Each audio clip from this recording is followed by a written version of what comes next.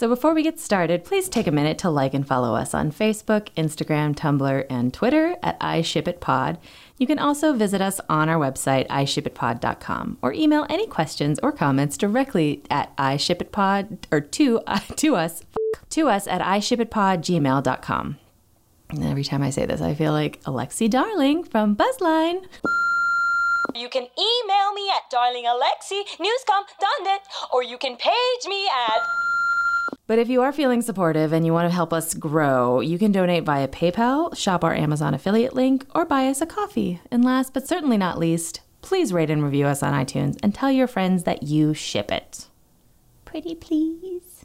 Thor ate a lot of Pop-Tarts in these fanfics. It is a hot garbage fire. Do you not know what sex pollen is? I mean, Phantom Seed. What? I don't care. I ship it. Hey there, geek girls, geek boys, and geeks beyond the binary. This is Emily J with the I Ship It podcast, your safe space on the internet for fan fiction, fandom, and all that stuff you've been pretending you're not reading on your phones. Guess what, guys? I have a very special guest, not even on the phone, sitting next to me. My friendship, the wonderful, the amazing, the fantabulous, Cassie! Hi, everybody. Cassie's here. Cassie has been a fandom friendship since like the day I met her. I've adopted her as my big sister. And I am in her town right now for work and friendship. Obs. And so as we do on this show, when I have a guest, it is a guest choice for the topic. So our topic today is going to be... Percy Jackson and the Olympians. Cassie's favorite fandom. For real. It is like your favorite. You're like number one, right? Way up there. It's way up there. Okay, great. Way up there. Good. Now, this goes along quite perfectly because last week I got the super wonderful, amazing opportunity to interview a member of the cast for the Percy Jackson Lightning Thief musical that is coming to Portland May 7th and 8th. Get your tickets. And so I wanted to play that first before we get into talking about all the fun things about your love of Percy Jackson. So this is Sam Light. He is a member of the cast. He was kind enough to do an interview with me and just kind of talk about what the musical and what the actual story pretty much means to him. Okay, so hi everybody. I am here with Sam Light from the Lightning Thief Percy Jackson musical. Hi, Sam. Hey, how are you? Good. How are you? I am just dandy. Wonderful. Thank you so much for joining us today. I really appreciate it. No, thank you so much for having me. So you guys are on tour right now with the Lightning Thief, yes? Yes, we are. National tour. Where are you? How's it going? We got to Sacramento yesterday, and it has been going so well. Really excited to start kind of our West Coast leg of the tour. We're really excited about the warm weather. Oh, good. Where were you before? We just came from New Orleans, so we were definitely warm then. But our January, February, we were a part of that polar vortex of the Midwest. Fun. So, God. Yeah. So this is such a relief. Well, good. We're happy to provide some moderate temperatures for you. Yeah, definitely. I know I have friends and family on the East Coast that I keep like saying like, oh my God, it's only 50 degrees here. And they're like, you can shut up. Yeah, don't talk to me. Okay, sorry. Yeah, right. So you guys are in Sacramento, and then you're just making your way up the West Coast for April and then into May? Because I know you'll be here in May, right? Yep. Yeah. Yeah, so we're heading to Seattle next week, and then we're kind of just like working our way, I think down from there, actually. Yeah. I was going to say, you can't go much further north after Seattle. So right. Awesome. Well, that's great. And you said it's been going well. Big crowds, having lots of fun. Yeah, we're having so much fun. I feel like we leave the stage door every night and everyone is so excited, which is just the best feeling. So yeah, definitely. You feel like a rock star. Yeah. Okay, so with Percy Jackson, were you a fan of the books before you were involved with the show? Yeah. I started reading the books, I think, in 8th grade. And I read all of the Percy Jackson series and then all of the... does it start with Son of Neptune, or is that just the one that's really jumping out of my brain? I definitely read the second full series and then part of the third full series. Okay. So I definitely was a really, really big fan. Well, that's awesome then that you get to be a part of this. Oh yeah. So what was I going to say? Oh, because so I was creeping on the Lightning Thief social media a little bit. I did notice that you have a hashtag attached to your name. Yes. CrossFit Percy? Yeah. There are a couple of different hashtags that are attached to my name now. But that's one of them. Definitely. One of my goals for tour was to kind of like figure out how to stay active. And I coach CrossFit when I'm in New York. So I was like, let's figure out how to drop into as many CrossFit gyms as I can as we're traveling. So that's just been kind of another outlet for me while on tour. I think it's kept me healthy. And yeah. So I'm sure it's like really difficult to be uprooted from your normal routine to be in a different city every other night or every other week. Right. But honestly, like, you never know how you're going to like tour until you do it, I think. Right, yeah. And I think it really suits me just because I am trying to create these routines, as much of a routine as you can in different cities. So I've loved it. Awesome. Yeah, I saw that. I saw it was like hashtag competent Sam. Yep. That one's kind of gotten away. I wonder if I've gotten less competent. But but there was a time, especially in the beginning of the tour, I've known Chris for a while. And so it always felt like I was helping him out on the journey. And now he helps me out. So right. Yeah. It's a give and take, right? Yeah, for sure. And I didn't even mention your role in the show because I'm bad at this. So tell us about what you're doing with the show. Yeah. So I cover Percy and Luke. So I cover the person who you think is the Lightning Thief, and then I cover the actual Lightning Thief. It's very, very confusing, you know. Lots going on in your memory there. Lots going on. Yep. Okay, so speaking of social media, though, I was creeping on the Facebook and the Twitter, and I have to say the Twitter page has to be one of my favorite fandom Twitters I've ever seen. It's pretty amazing, right? It's so fun. Yeah. I've never seen a franchise, and I deal heavily in geek. So like I have never seen a franchise so crazily embrace their fandom. Yeah.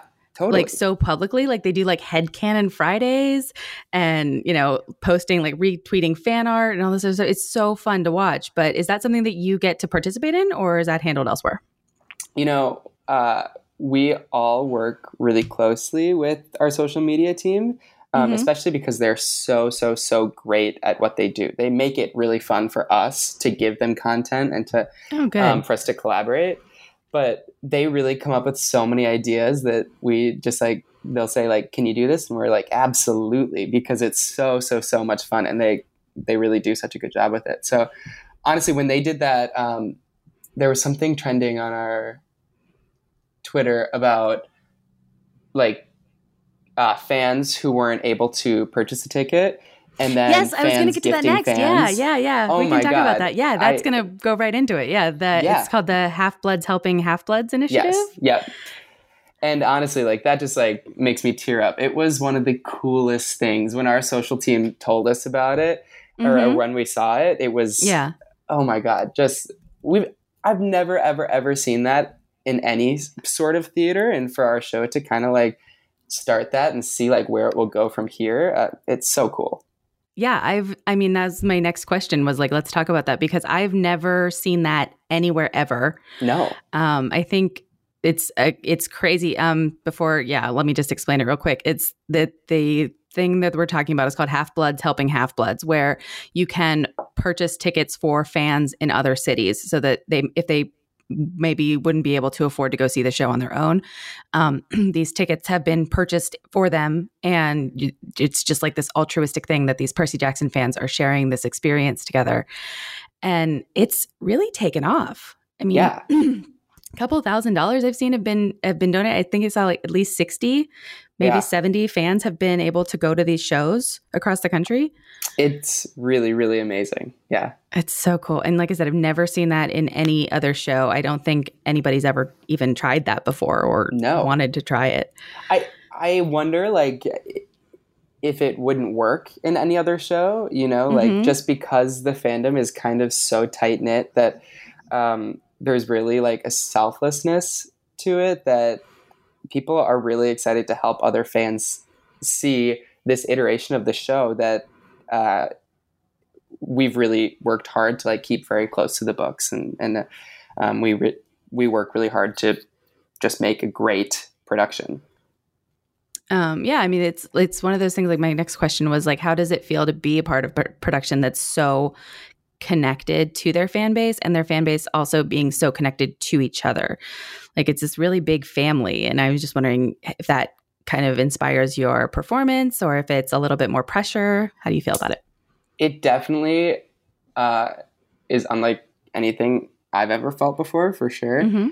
I remember I was going out to the box office to get a seat for a friend when we were doing our shows at the Beacon in New York, 3 weeks ago.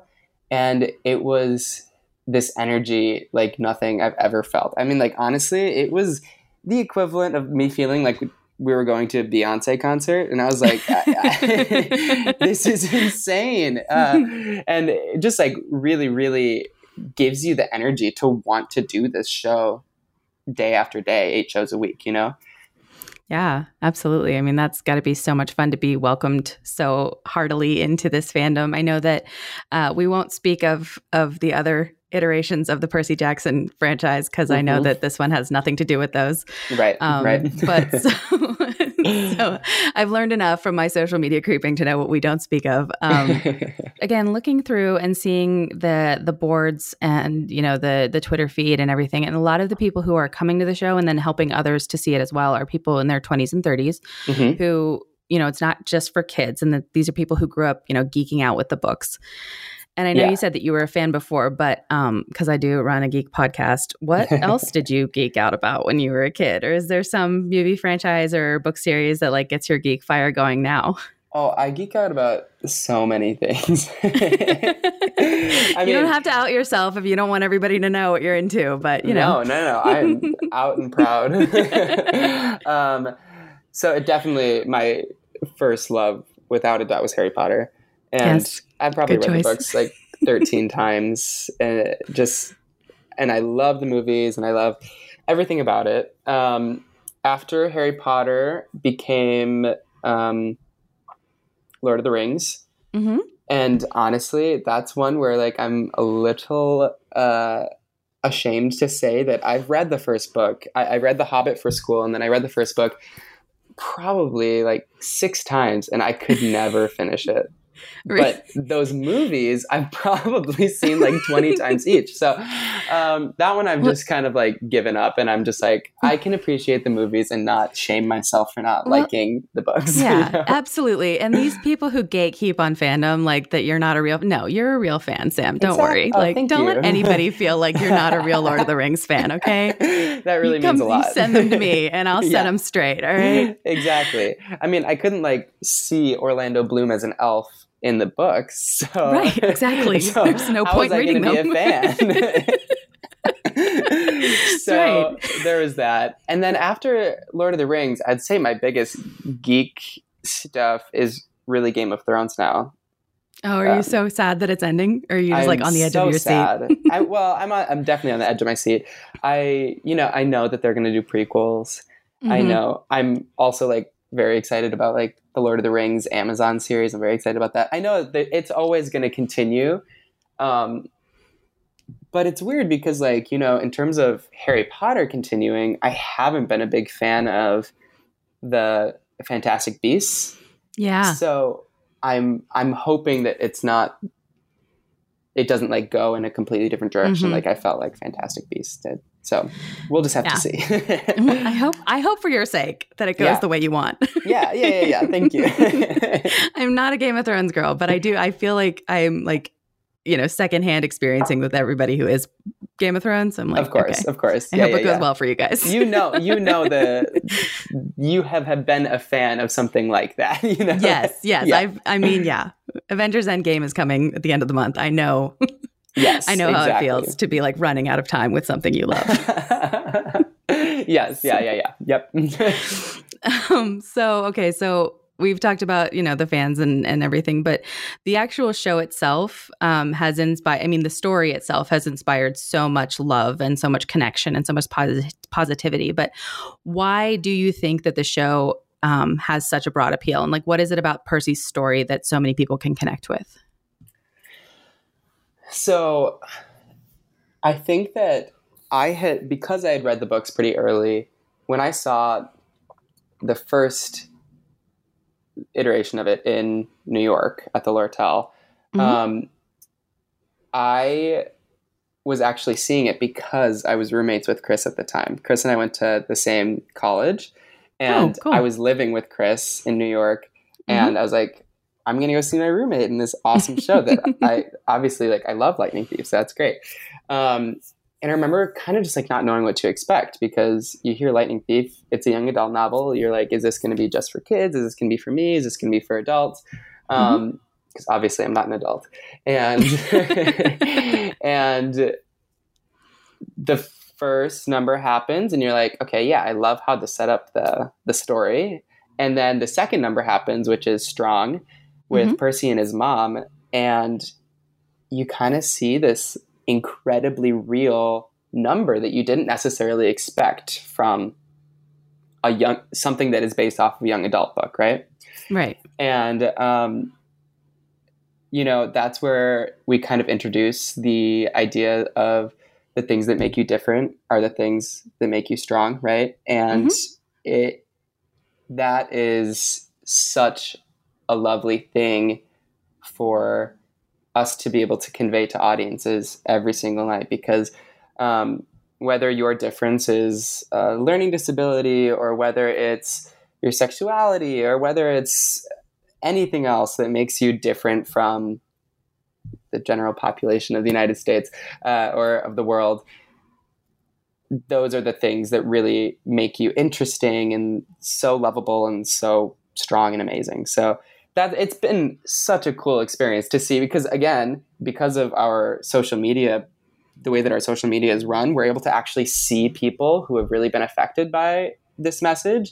And sometimes I don't think that shows allow you to see that response from your audience, So it's been pretty amazing. That sounds wonderful. That sounds like the best thing for an actor to be able to get to do. You're so lucky. Yeah. And Good job, you. And I love it because it's established right in the second song of the show. And you're just like, let's carry this on for the rest. And it's smooth sailing from there, really. Awesome. Yeah. Okay.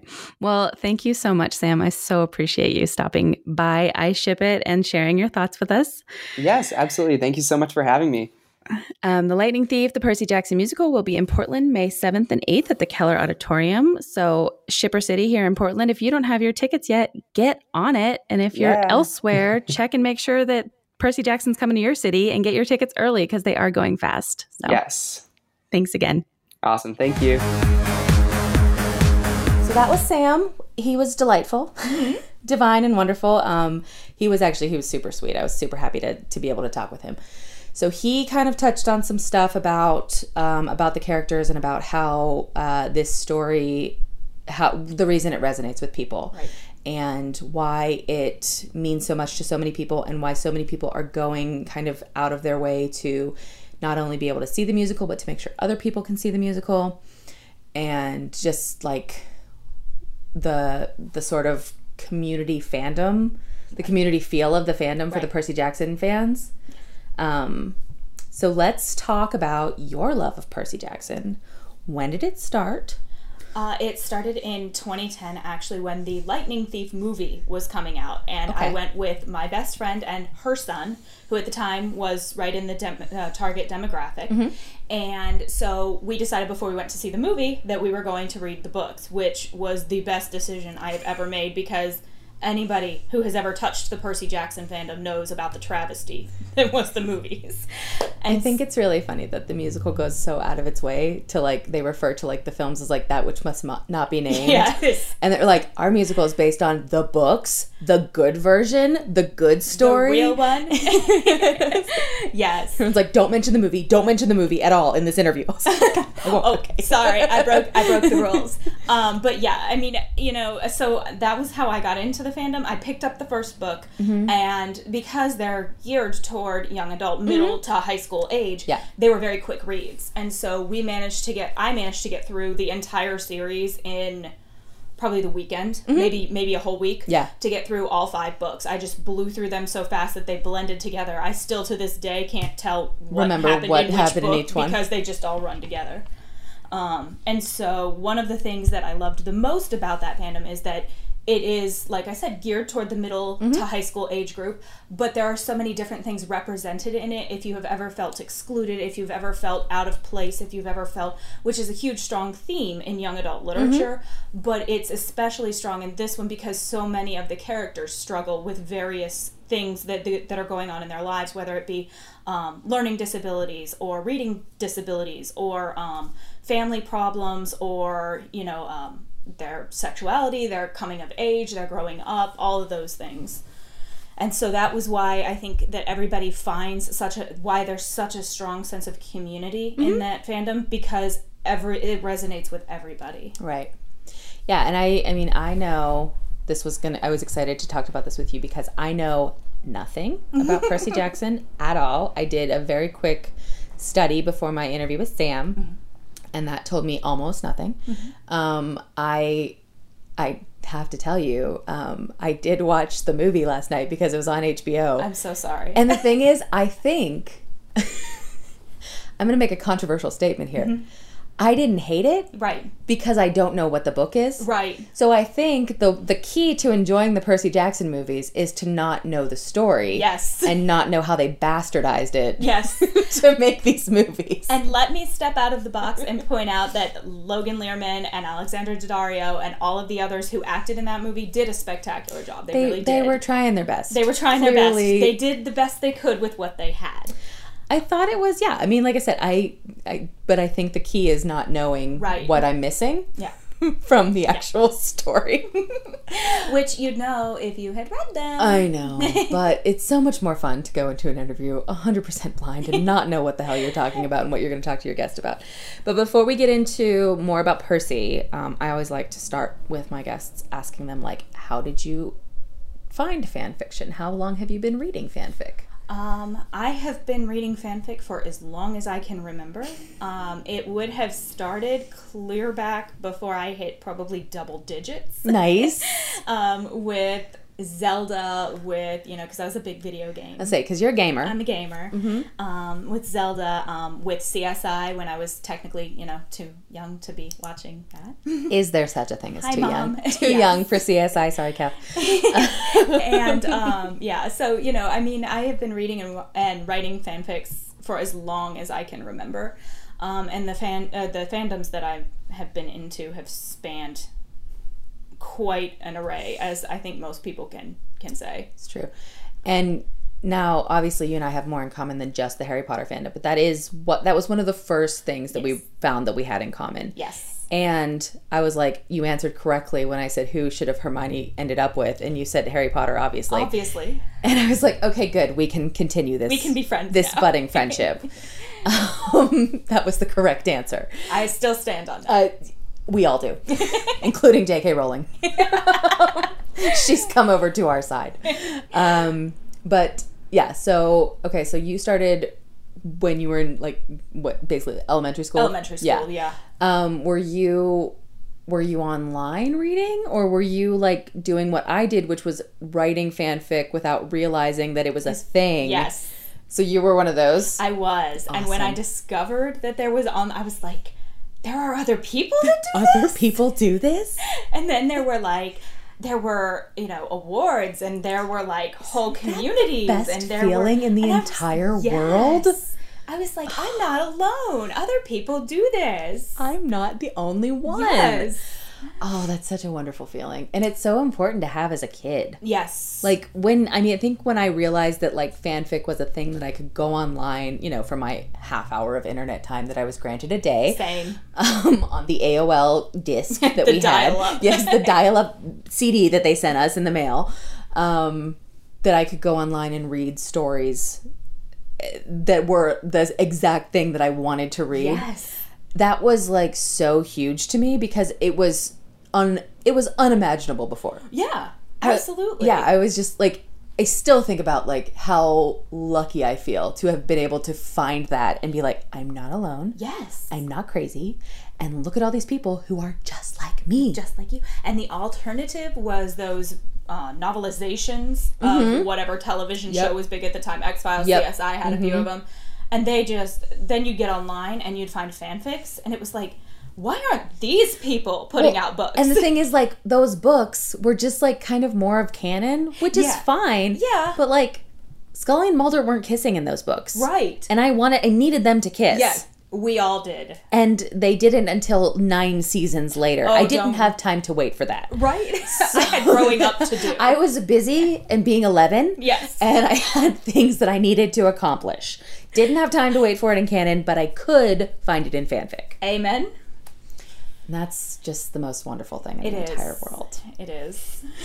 So that is your fanfic humble beginnings. Where have you spent the most time? What fandom? Ooh, that would be a hard one. I would say probably CSI and Harry Potter would be the top two. But there have been others, many, many others through the years that I have come in and out of. But I'd say that kind of like a book, you never really leave it. Yes. You grow out of it, but it's still there in the corner.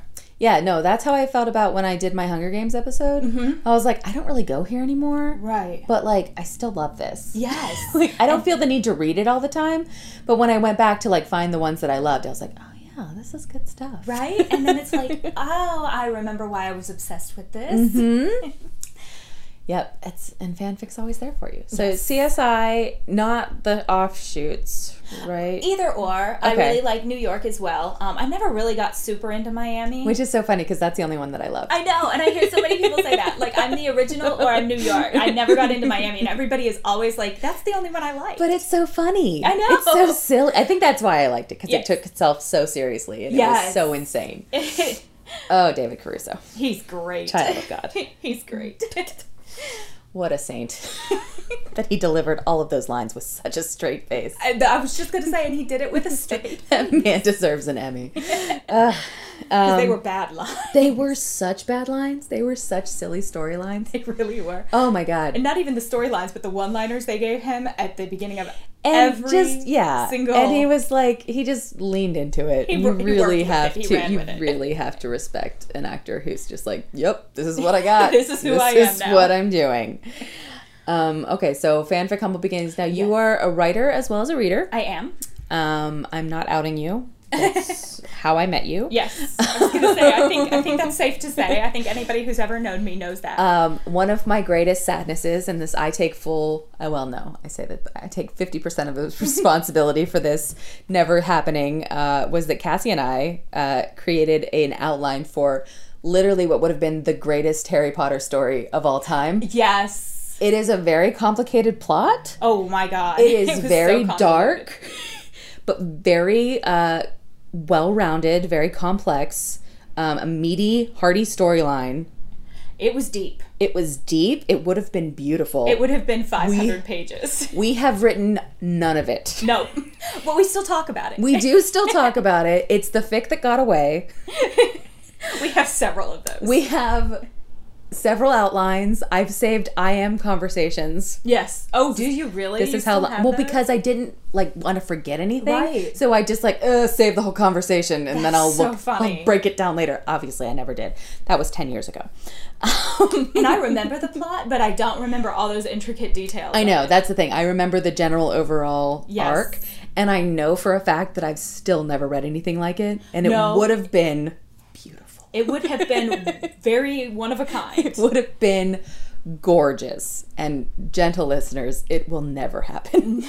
We would love for it to happen, but unfortunately, we both have adulthood and lives. It may happen when we're retired. When we're retired and we're living in the senior living home. in adjoining rooms at the senior living facility. And we'll just shut everybody else out, and we'll just sit and write Harry Potter fan We've fiction. been trying to write this for 75 years.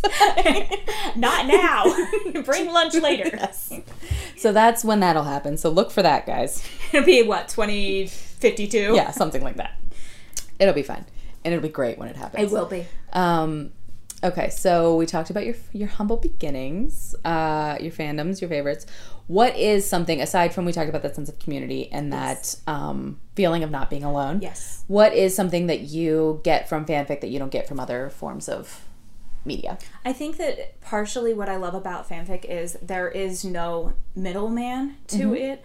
When you are publishing a book, or especially when it's a novelization of something else, whether it's a TV show or it's a movie or whatever, there's channels that it has to go through, and certain things get cut, and certain things, oh, I don't think this will work with this audience, or oh, I think this is too mature for this audience, or whatever it is. With fan fiction, it is an unpolished writer, or even a polished writer, but generally it's not as often done by published authors who have experience with such things. Just pouring your heart out on a page and putting it out there for other people to find. And I think that's part of what's so wonderful about it, is the fact that it's other people all around the world, different languages, different walks of life, different ages, who all find each other's work, and you find friends. You find real life friends through this. I met my best friend through fan fiction. And, you know, it's a thing that never would have happened if it had not been for me throwing out an old fanfic. What fandom, I have to know? It was Numbers. And then it crossed over to Supernatural. And when I published my Supernatural fanfic, my friend emailed me and said, hey, this is really good, but you missed a couple of things, because it was a new fandom for me at the time. And she said, you know, I need you to fix a couple things if you want it to be on point. And I was like, hey, that's great. Can I email you back, you know, the next chapter, and you can look at it and give me feedback? And she did. And so from there, it started, like, we just started talking. You know, she said, oh, I'm going away on vacation, so I won't be able to proofread for you next week or whatever. And we got to talking about her vacation, and we got to talking about other things. And out of that, you know, a 13-year friendship has blossomed, and we still, you know, like the same TV shows, and we still get to be geeks together, because that's where we started.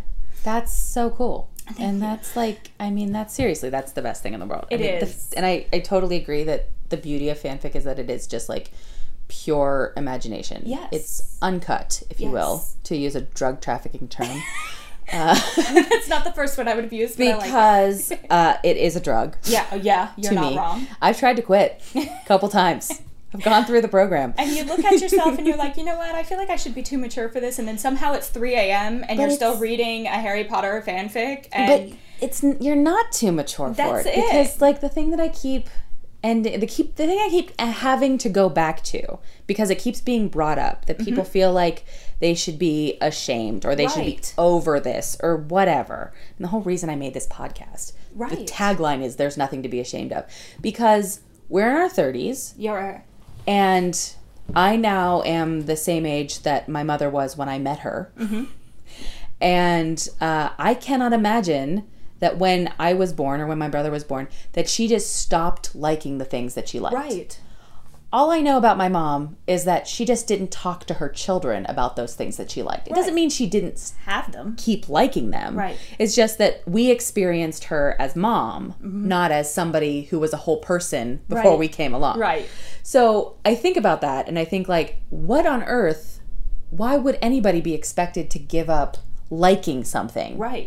Because you hit a certain number of years. Because, and, you know, not because, you know, and we're not moms, but we're adult women with, you know, grown-up jobs. I hope you guys can hear the air quotes. Grown-up jobs who have, you know, obligations and bills and taxes and things that we have to handle. But also, like, how freaking sad would it be if that was all we had? And I feel like that's, like, the expectation. A little bit is like, you know, there's like those 19 or 20-year-olds who are like, ugh, women in their 30s, why are you still in fandom? Go have a baby and pay your taxes.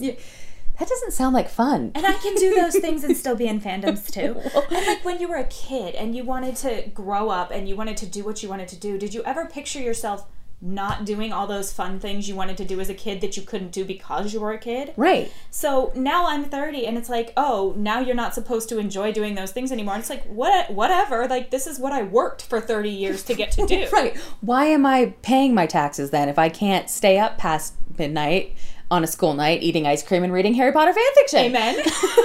Or Percy Jackson. Yes. Like, why did we even fight a war? If that's what's waiting for us. In a war. You know?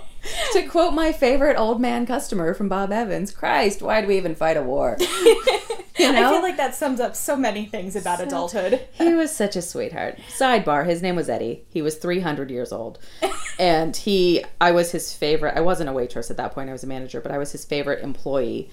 And we all knew his favorite was that he'd had this omelet that he liked, and he wanted you to use what he called real eggs. Okay. Which is cracked eggs. Okay. And he thought he could taste the difference between real and cracked and liquid. Okay. And so he had a new waitress one time, and she did not make that distinction. Oh, dear. So he flagged me down, and I was like, "What's going on, Eddie?" And he was like, There's something wrong with this omelet. I don't know what it is. It doesn't taste right." And I was like, "Oh, yeah, Alicia was your server. She probably forgot to tell them cracked eggs because she didn't know." Right. And he was like, "Well, what the hell am I eating then?" And I was like, "Well, I mean, it's still eggs." I said, "But it's liquid eggs." It's liquid eggs. And he throws his fork down. He's liquid eggs. Christ, why do we even fight a war? Eddie, I don't know. Side note, Eddie would fit in great with my seniors. I was like, Eddie, that's the greatest thing I've ever heard in my entire life. I'm going to go make you that omelet myself. Okay? He's like, "Thank you, sweetheart. Thank you." He wore his little World War II vet hat. I loved him. He was so sweet. He sounds awesome. He was great. But, so whenever anything goes unwell in my life, I think of Eddie and say, "Christ, why do we even fight a war?" But, okay, so back to Percy. Yes, back to Percy. I know nothing about this. Okay. I've gotten kind of the cliff notes as to, why the characters are certain ways. Right. I think it is really cool that he wrote this for his son who had ADHD and dyslexia. Yes. Both? Okay. I believe so. And to give the characters that and then explain it as it's part of their superpowers. Right. And not only that, but it's part of who they are, and it doesn't slow them down, and it doesn't make them less of a character. And it's an asset. Yes, it's an asset that they just don't understand, in this context, but put them in the right frame of mind and in the right context, then it becomes this asset that they need. Exactly. And that was really cool. It is. And, I kind of gave you a quick rundown yesterday as we were driving around the city, and I drove past all of our turns because I was so busy talking about Percy and Annabeth and Nico. And, the great part about it is I only read the first 2 series. I have not gone on to read his most recent ones yet. But is it all in the same? It's all in the same universe. Okay. And it crosses over. I know he's doing the Gods of Asgard right now. I know he's the Magnus Chase series. I know he's done the Egyptian gods with the Kane Chronicles, which was also phenomenal. I love Egypt stuff. Yes. Maybe I should start there. You should. It's should I start really there? Good. Can I start there? Yeah, absolutely. Okay. You can read that one, and that one does not actually. It takes place in the same general location, but it does not directly cross over. Okay. So you won't be confused with that one. And the main character is just a doll baby. You'll love him. And so so the point of that is I only really read these first 2, which was the the Percy Jackson and the Olympians, and then the Heroes of Olympus series. Okay. But one of the great things about it is that, like you said, they all start out with all these different quirks and these different disabilities and these different whatever it is that makes them unique. And it comes to be part of who they are, and it comes to be, like you said, an asset. And they learn to work around what is negative and bring it back to positive. And that's done all through the series. And I think that's just such a really nice touch, because it makes the child who's reading it, the child in me who, struggled with ADHD and struggled with my own dyslexia, makes you feel like there's a lot more to you than just being labeled with that. Well, and I think it's it kind of puts it in that frame of mind, especially for a kid who, like we're saying, doesn't feel like they're normal and they're not normal. Right. I mean, and that's not a bad thing. No. But, it kind of gives them a thing to think of, like, well, maybe there is a reason that I'm like this. Right. And maybe it's not because I'm a child of a Greek god Right. who needs to know how to read ancient Greek and, have battle reflexes. Yeah, have quick battlefield reflexes. But maybe it's so that I can understand something else later on. Right. And I think that's really important. And I really like that they do that in that series. And at the end of the day, what is normal anyway? Exactly. So... And I think, Sam says in his interview that, there's a song that Percy's mother sings. I think it's a second song in the musical. It's called What Makes You Different Makes You Strong. Okay. I haven't gotten to see the musical And yet, I haven't listened to it yet, but he said that song sets the tone for the whole show, like for the cast. Yes. And he was like, and once we hit that, it's just smooth sailing the whole way through. He's like, as long as we hit that note, and she always hits that note, so it's perfect. Perfect. But I love that. I love that idea, and I think that's really, really cool. So important stuff now. Shipping. The most important part of any fandom. Who can you rapidly grab as characters and say, no kiss? Oh, man, and that's the wonderful thing about this one is that there's so many of them. First and foremost, I'm a Percy and Annabeth because I saw so much of Annabeth in 12-year-old me. Okay. The same frustrations and the same disconnect from the world and the same, just pushing everybody away and keeping that whole shell up and watching that come down around her and start letting friends in and making friends with people.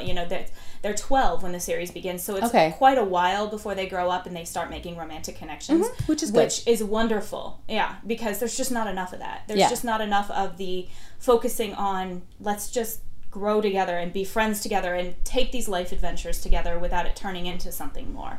Right. And I think it is really important, despite how much I rail and say that Harry and Hermione should have been together. Amen. I think that as I've gotten older, I do appreciate, I've said it before, that they are a very strong example, and I think that there's probably strong examples in Percy as well. Yes.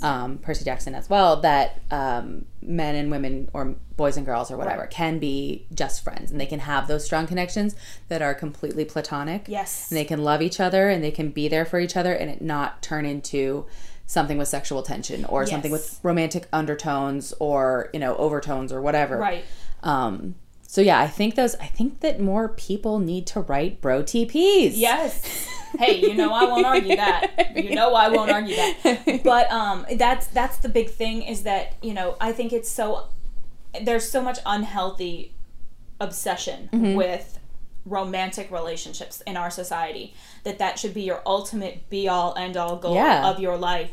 And you so many people don't see that there's so many fulfilling things that come out of just having strong friendships that will get you through those breakups, those really low points in your life, and that those friendships can come from anyone. Well, and to expect it from children's books, I think is so unhealthy. Yes. Like it's exciting that those characters grew up and that once they grew up that they grew together romantically, but if you had told me and then they have crushes on each other from the first one, I'd be like, but they're 12, they're babies. Yes.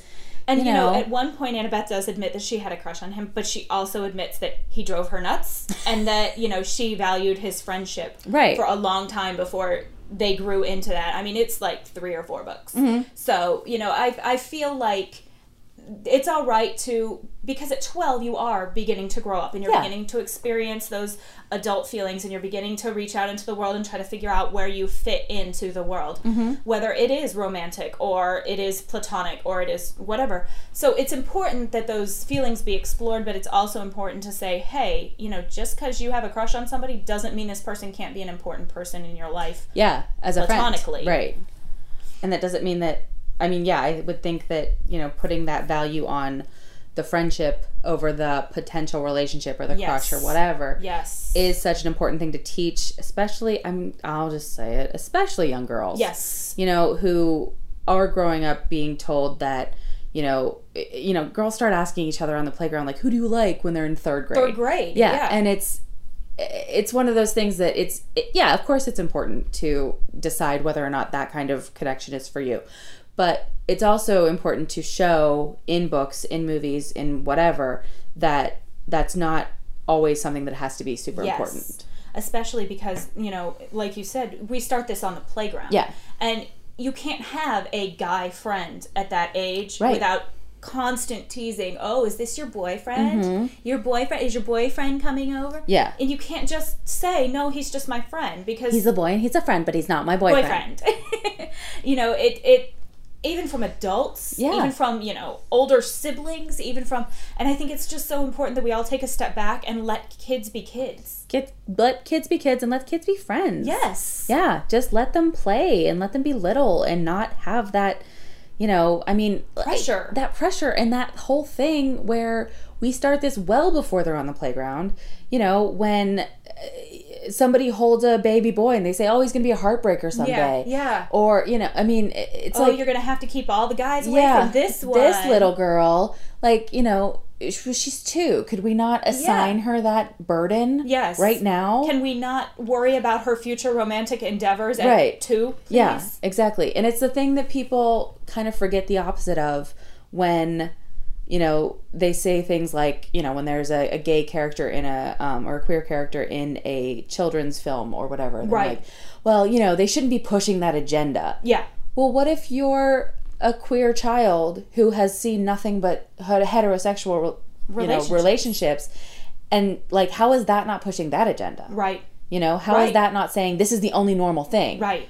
You know, it's like, well, you can't have it just that. Like, you have to be able to say, like, you have to be able to look at it from the other side and Right. say, like, oh, this might be incredibly isolating to a kid who doesn't Hugely. understand why he feels a certain way. Why or, he doesn't fit that mold. why he doesn't see female characters or whatever in that light and Yes. think there's something wrong with him. Yeah, which is a beautiful segue into the fact that that is a huge thread throughout Rick Riordan's books. Really? Yeah, he has several characters that are of different religions, that are of different sexualities, that are, Nico is a huge character through all of the books, and right up until the end when you find out who he is, and he has, you know, he has his first relationship with Will, who is a son of Apollo, and, you know, you see him come into it, and he's a very dark character, and I don't want to spoil the books for anybody, but he's a very dark character. It has very good reason to be. And he's the son of Hades, which also makes him isolated from everybody else, just as you would imagine somebody coming forward and saying, hey, I'm Hades' son.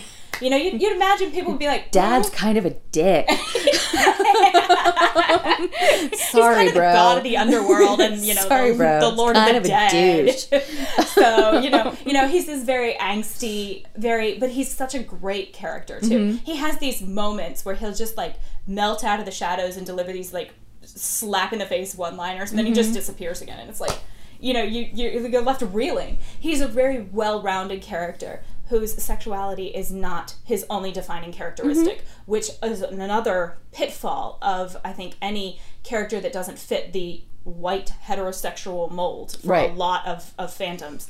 They become one-dimensional. Yeah. You know, we have to hit the check boxes as Right. opposed to letting that be one facet of who that person is. It's a huge part of who you are, but it's not the only thing. Yeah, I mean, that makes me very happy to hear that he doesn't turn into, like, the token gay.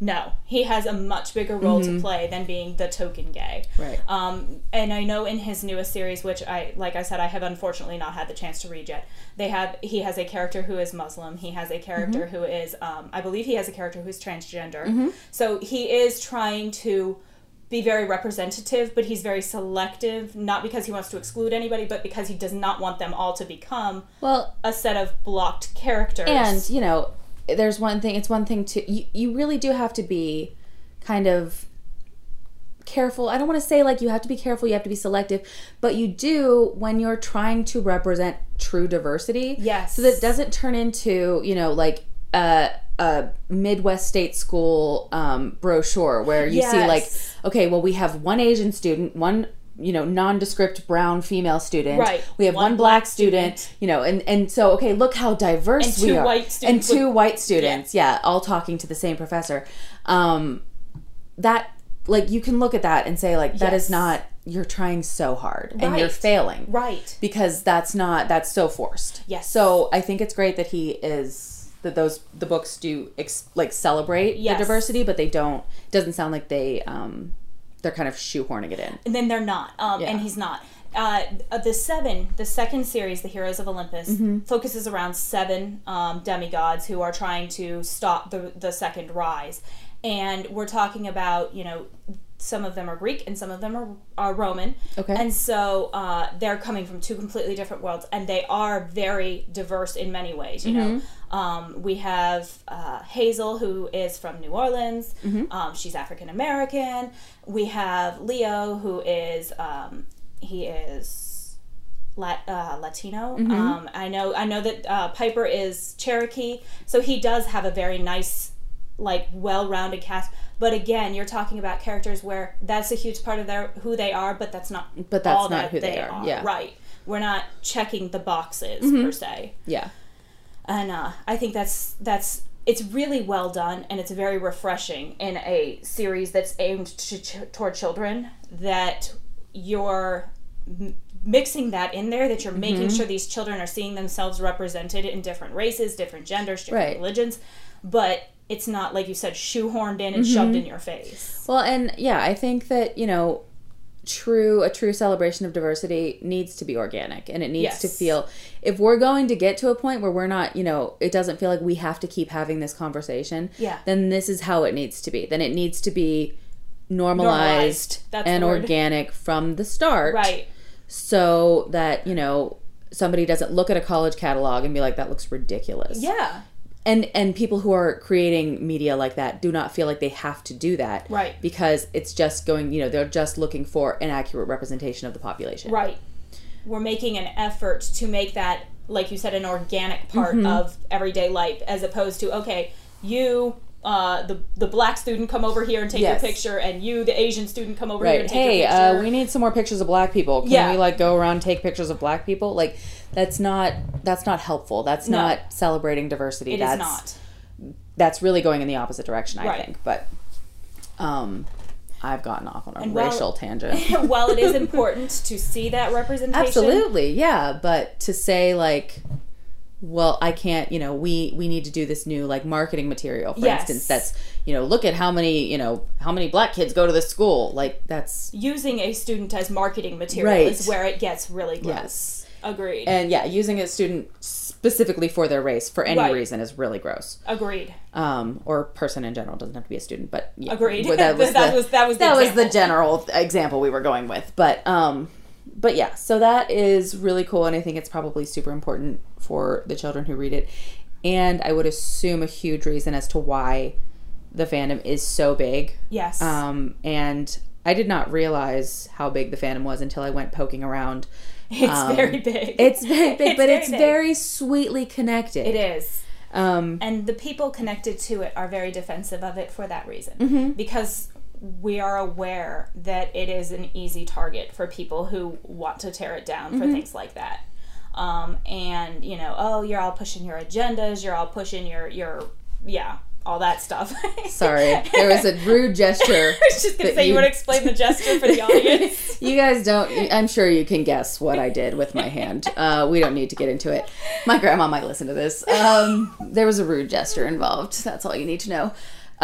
But yeah, no, I think it's really great, and I'm excited to read about it or read it. I will probably start with the Egypt stuff because I love me some Egypt stuff. Kane Chronicles are excellent. Kane Chronicles, that's what they're called? Kane. Okay, do you happen to have them that I could borrow I think them? I do have a copy. Would you mind letting me borrow Not one? at all. Just take it home with you. Okay. Just make sure I get it back because I'm going to want to read it at some point.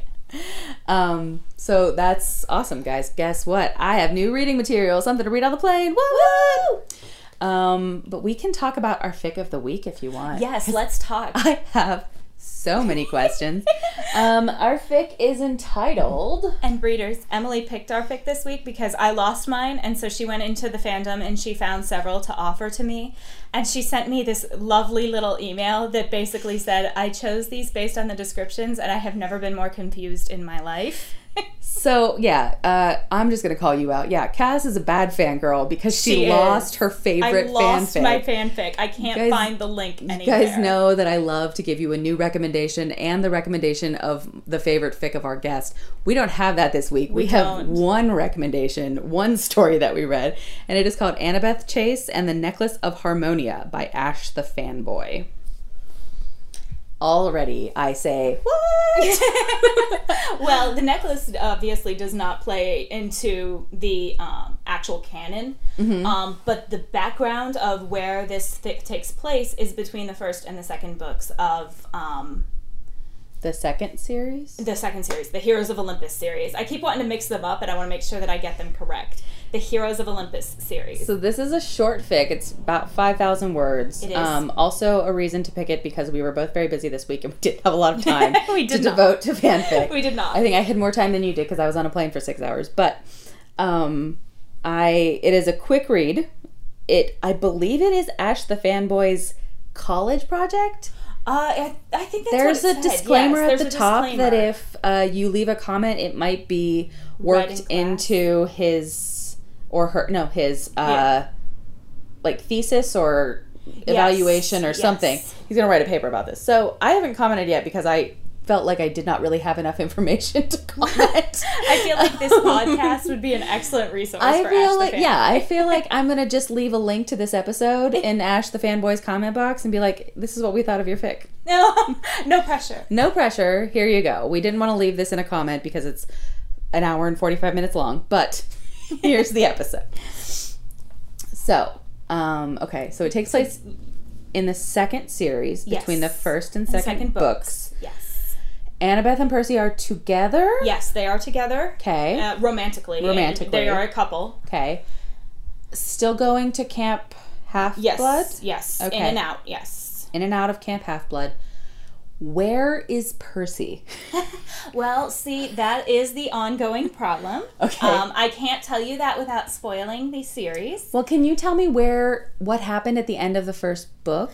I can tell you So that I understand why she's looking for him. Absolutely. Okay. The first book basically opens with the second set of demigods. So we're basically almost looking at a second generation. Okay. Percy and Annabeth, you would think at this point, have finished their story. Yeah. And they're moving on with their lives. So this is where the second group of demigods would then pick up Okay. and move on to the second group. And so you're dealing with looking at them kind of coming up to camp on their own kind of thing. Okay.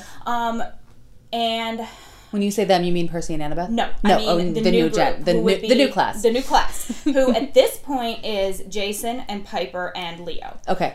Who I don't believe are really mentioned in the fic. So I'm trying not to muddy the waters, but it is important to know so that you can understand where Percy is. Okay. So the second series opens with the three of them being brought to the camp, Okay. to Camp Half-Blood. And the whole book, the whole first book, Jason is feeling that he's out of place. He's feeling that he doesn't belong. He's feeling that something is wrong here. He feels like he's not safe here, which is crazy because this is supposed to be the safest place in the world for these children. Right. So they can tell that there's something off about him. He just doesn't quite fit in the way the other kids do. Okay. It's very obvious from the beginning that he is a demigod. He is a son of Jupiter. Of Zeus. He is, they can tell that he has these powers. They can tell that he is important, but they can also tell that something is just off with him. So when they meet Annabeth, long story short, you see her come in and she thinks she's looking for Percy, who has vanished. And so Just kind of off the face of the earth. one day, all of a sudden. Just bloop, Yep. gone. He kissed her, he dropped her off at her cabin the night before, and when they got up the next morning, he was gone. Okay. So we see Annabeth obviously frantic because, like I said, not only is he her boyfriend, he's her best friend. Yeah. They've been best friends for a long time at this point. So, she's frantic about him. And I also think that that's a really important point. I'm going to stop side note here. Very important thing to point out as well. That their relationship is not just romantic. Yeah. So often these relationships, especially in young adult literature, are all about the romance. Right. And the two of them have this great friendship that you see throughout the series. It's a comfortable relationship. It's a kind of example of a good relationship that young people should be looking for. Yeah, definitely. So back onto the track. So she's obviously frantically looking for him. And so she takes them back to the camp and she drops them off. And over the series of the books, you realize that that's why Jason doesn't fit in, is because he doesn't belong there. He belongs somewhere else. And that's where Percy is where Jason belongs. Oh. There's been a trade. Oh. Yes. I don't want to go That's too much into exciting. it. Yes. No, I'm into it. I told you you'd be into it. I knew I would. It's just like one of those things. Like I keep putting it off because I'm like, I don't have time to get sucked into another thing right now. Steve Rogers and Darcy Lewis are taking up 90% of my imagination. I don't have time to devote to anything else. Your whole brain power. My whole brain power is Shield Shock right now. I don't have time for a new fandom. Sorry. Nope. This sounds great, but I don't have time for it. You're good. Okay, so that answers that question. Okay. Next question. So Aphrodite then comes in this fic. Yes. To give Annabeth a quest. Yes. And she, people who are, we're going to explain the fic a little bit. We won't get too much into it, so you guys can read it too. Right, we don't want to spoil the end. But Aphrodite shows up and gives Annabeth a job to do, to retrieve this necklace for her. Yes. And is Aphrodite always written as this, like, ditzy bitch? Yeah, that's pretty much Aphrodite. Okay. The beauty of it is, though, I actually really like her character. I know, go ahead, roast me, hate me. But I actually really like Aphrodite's character because she is who she is, and she's unapologetic about it. Okay. So she does have this, like, now, the way she's written in the books is a little, or in the fic is a little more exaggerated because it fits this fic. It makes sense here. Right. So it's much more like early Aphrodite than it is like later Aphrodite. You know, you see that character, even though she's a 3,000-year-old goddess, she grows through some growth during this series as well. Okay. So that's much more like early Aphrodite than it is like we see her later. But she's this amazing, beautiful, strong, powerful woman, and she takes crap from nobody. But she is who she is. And, like, so I was reading it and I was like, is this just, like, a badly written version of this character? No. But no, she has those moments. Okay. She has those and moments. then in that case, I don't have any issue with the way she was written because apparently I don't know, but was she, like, that was pretty much on track? There's a scene in one of the books, I believe it's in The Lightning Thief itself, actually, where she pulls Annabeth into her car and wants to give her this whole talk about how she's, you know, seen the two of them perfect together, and she's, you know, all the way behind the whole scene in the fic where she's talking about, you know, I've always had your back, and, you know, I've always been into your relationship. Persebeth is my favorite. Yes. Is canon. Okay. I mean, he drew that directly from the actual series. So, like I said, you see some massive growth from that character herself. Yeah. From the beginning, where you see her almost as this like you said, this ditzy, bitchy, out there character, to seeing that that's a facade that she's really good at producing, but underneath it, there's this raw power that's actually really impressive. Cool. So, since I had no context, and let me tell you guys, it is super fun to read a fanfic without any context whatsoever, because like I said, this is a short 5,000-ish word fic, and I told Cass last night, I have never been so confused so quickly. In your whole life. In my entire life. And I'm frequently confused. I'm not that smart. So your opinion then weighs way more than mine in this case. Do you think that this was a fic that could easily have kind of fit into the canon? Yeah, I think it definitely fits into, like, it follows the timeline very well. The characters are written very well.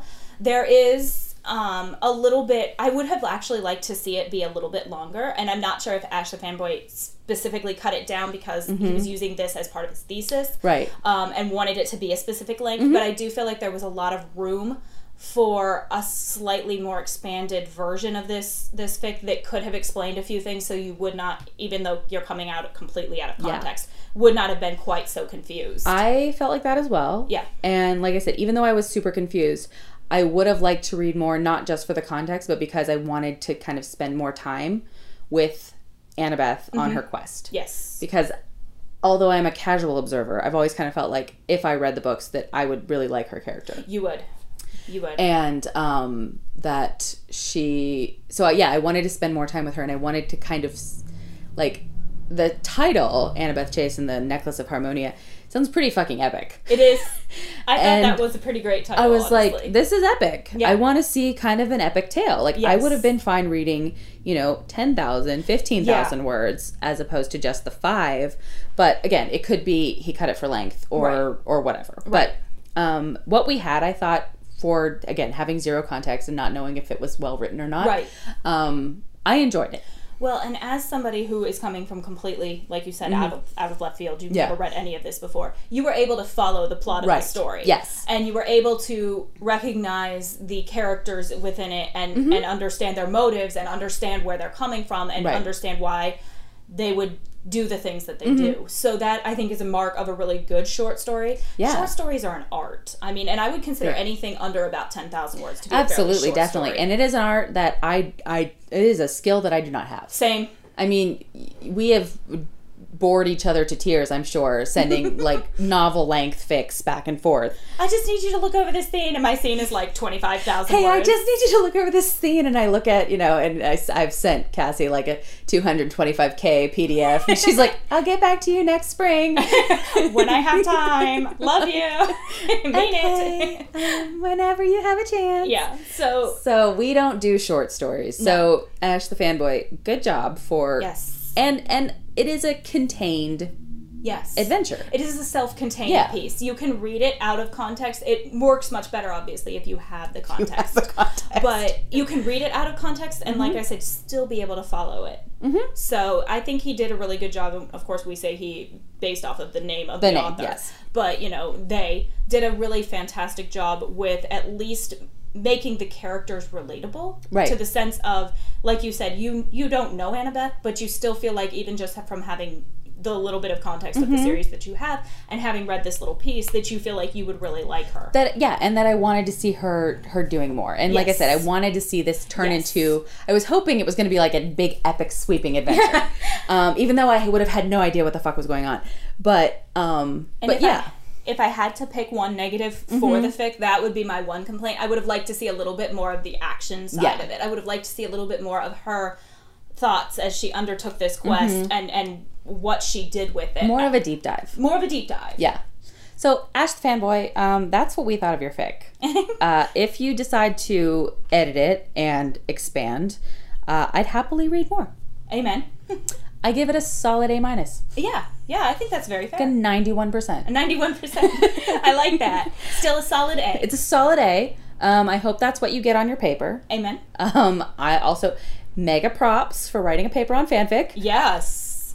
I feel like that is such a beautiful choice for your podcast as well. really is. Somebody who is writing a paper on fan fiction on a podcast about fan fiction. I would have never had the balls to do that in Yeah. school. There were so many times Oh, I know. that I was like, oh God, I wish I could just write about a fic. I took those creative writing classes and I was like, but I just want to write this fic and I could do such a good job with it. Maybe if it just changed the name. And then it's like, but then it doesn't have a context, and Right. it doesn't make sense, And it's still not your characters. it's technically cheating because it's not your characters. I mean, we're not going to tell anybody it's cheating. But, we couldn't write fanfic for school, and we really wanted to.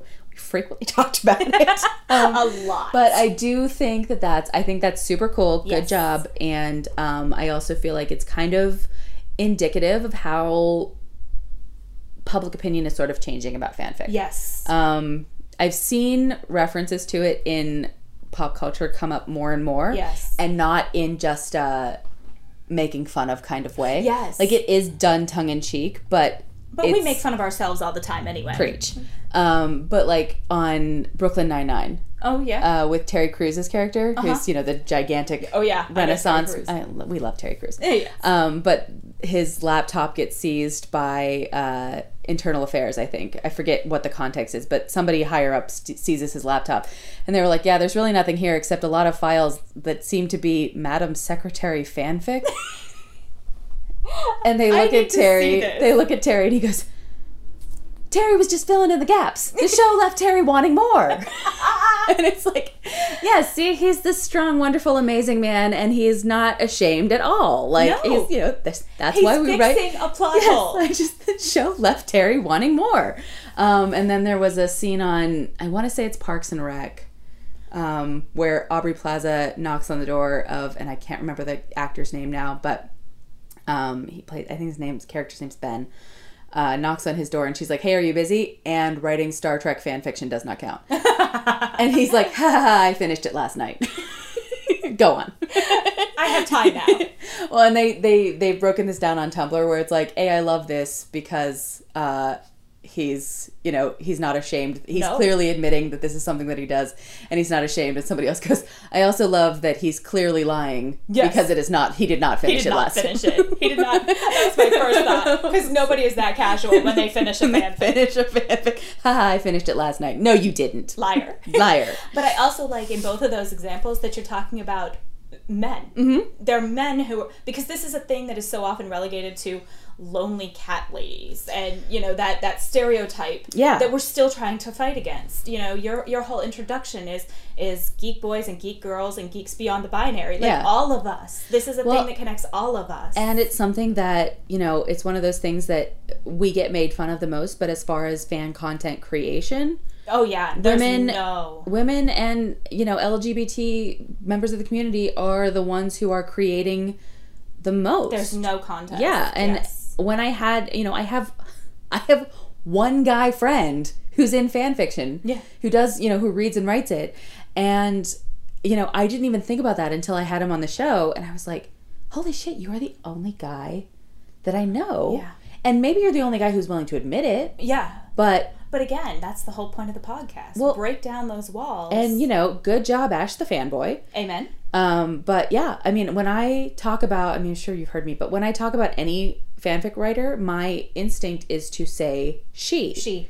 And use female pronouns because that's my experience. Right. Every author that I have met through fanfic, friends that I've made, self-included, present company included. Self-included. It's never surprised me that these authors are women. Right. And, I just think so we're creating all this content that you're enjoying whether you fucking admit it or not. And it's like, why are we getting made fun of for it? Yeah. Why is that something that we should be ashamed of? I have written thousands and thousands of words about Steve Rogers and Darcy Lewis, and it's like, I shouldn't have to be ashamed of that. No. Some of that shit's really good. Yeah, I'm sure it's really good. Of course it's really good. You've been writing for how long? I wish you were in this fandom with me so that I could send it to you. I'm so proud of it. Witness my distress over your lack of Percy Jackson love. Look, we don't have time to deep dive into each other's fandoms at this stage in our lives, okay? I feel like we're going to have to just live separately in these two camps. I see what you did there. Play on words. But, to bring it full circle, that, maybe this is a thing, like you said, men may very well be all over these fandoms and just not ready to admit that. Mm-hmm. Break down those walls. Yeah. Bring them in. Include them. That's fine. Show them that we want them here. I do. I totally want you here. I know you do.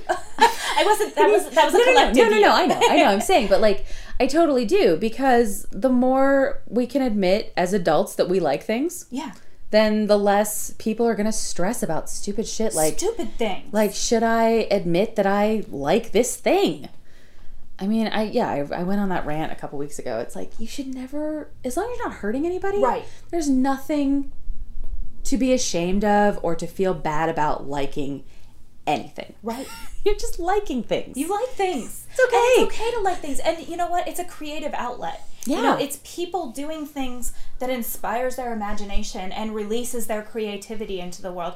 And who knows, maybe, as we're finding archaeological discoveries now, 5,000 years from now, we may find fanfics all over the place that are what we've left behind. I hope that we find ancient Greek fanfic today. I would be amazed. I hope that they are digging something up and people are writing, smutty fanfic. I mean, I guess kind of the ancient myths were... I was going to say they pretty much are just smutty fanfic in general. I'm going to talk about a theory that I heard, and this is not Percy Jackson related, but it's Greek god related. Hey, I'll take it. Quick question for you, though. Have you ever read any, legit Greek god fanfic? I'm not. Okay. I haven't either, but I know that it exists. I'm sure it does. And people really like to write about Hades and Persephone. Yeah. That's everybody's favorite ship. Everybody's favorite ship. Which I know that they get it wrong in the movie. Yes. that they say that he imprisoned her. Yes. And that is apparently not true. You know, and there are varying viewpoints on that. You know, the myths, of course, as we pass them down, grow and change. Yeah. So, you know, earlier myths become erased to later myths, or later myths are twisted into our current viewpoint on that.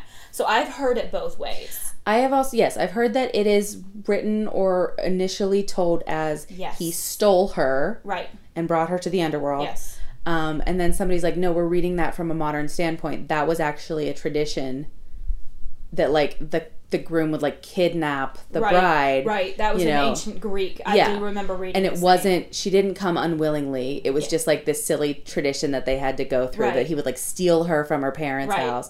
And she wouldn't have gone if she didn't want to. Yeah, I've heard that as well. And like I said, I'm not sure which one is the original myth. Yeah. But I don't either. I know which one I like better. Same. I like the one that reeks of consent. Yes. Imagine that. But no, I had heard, because my favorite Greek persona was always Medusa. Yes. And she was like, I hated that she was a monster. Yes. And all I could think when I was like, I mean, I've thought this since I was a child, that someone who can turn somebody to stone just by looking at them must be so lonely. Yeah. And that made me so sad to think about. And then I read what actually happened to Medusa. Yes. How she was raped while she was praying at Athena's temple. And she had pledged her allegiance and her, lifelong virginity because she was going to be, a follower of Athena and whatever. And then she got raped while she was there, and then thus defiled the temple. Right. She did, not her rapist. Right. Yeah. Was it Poseidon? I think so, yes. If I remember correctly, yes. Poseidon, anyway. Douche. So, she's the one who's punished. And I was always like, well, Athena, fuck you. Yeah. Because, that's, like, way to not be for the sisterhood. The ultimate, patriarchy. Yeah. That, like, it's your temple. You get to set the rules, but you're expected to punish her for being a victim of sexual assault.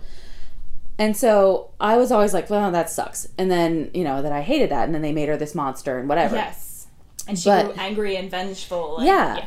And then somebody on Tumblr, because it's the only website I ever go to anymore, kind of made me think about it in a different way, which is that Athena, knowing she had to punish Medusa because that was what was expected. Was the rule, That was the rule. It's what she was being told. She would have been punished if she didn't punish her. And so she turned her into this, quote unquote monster.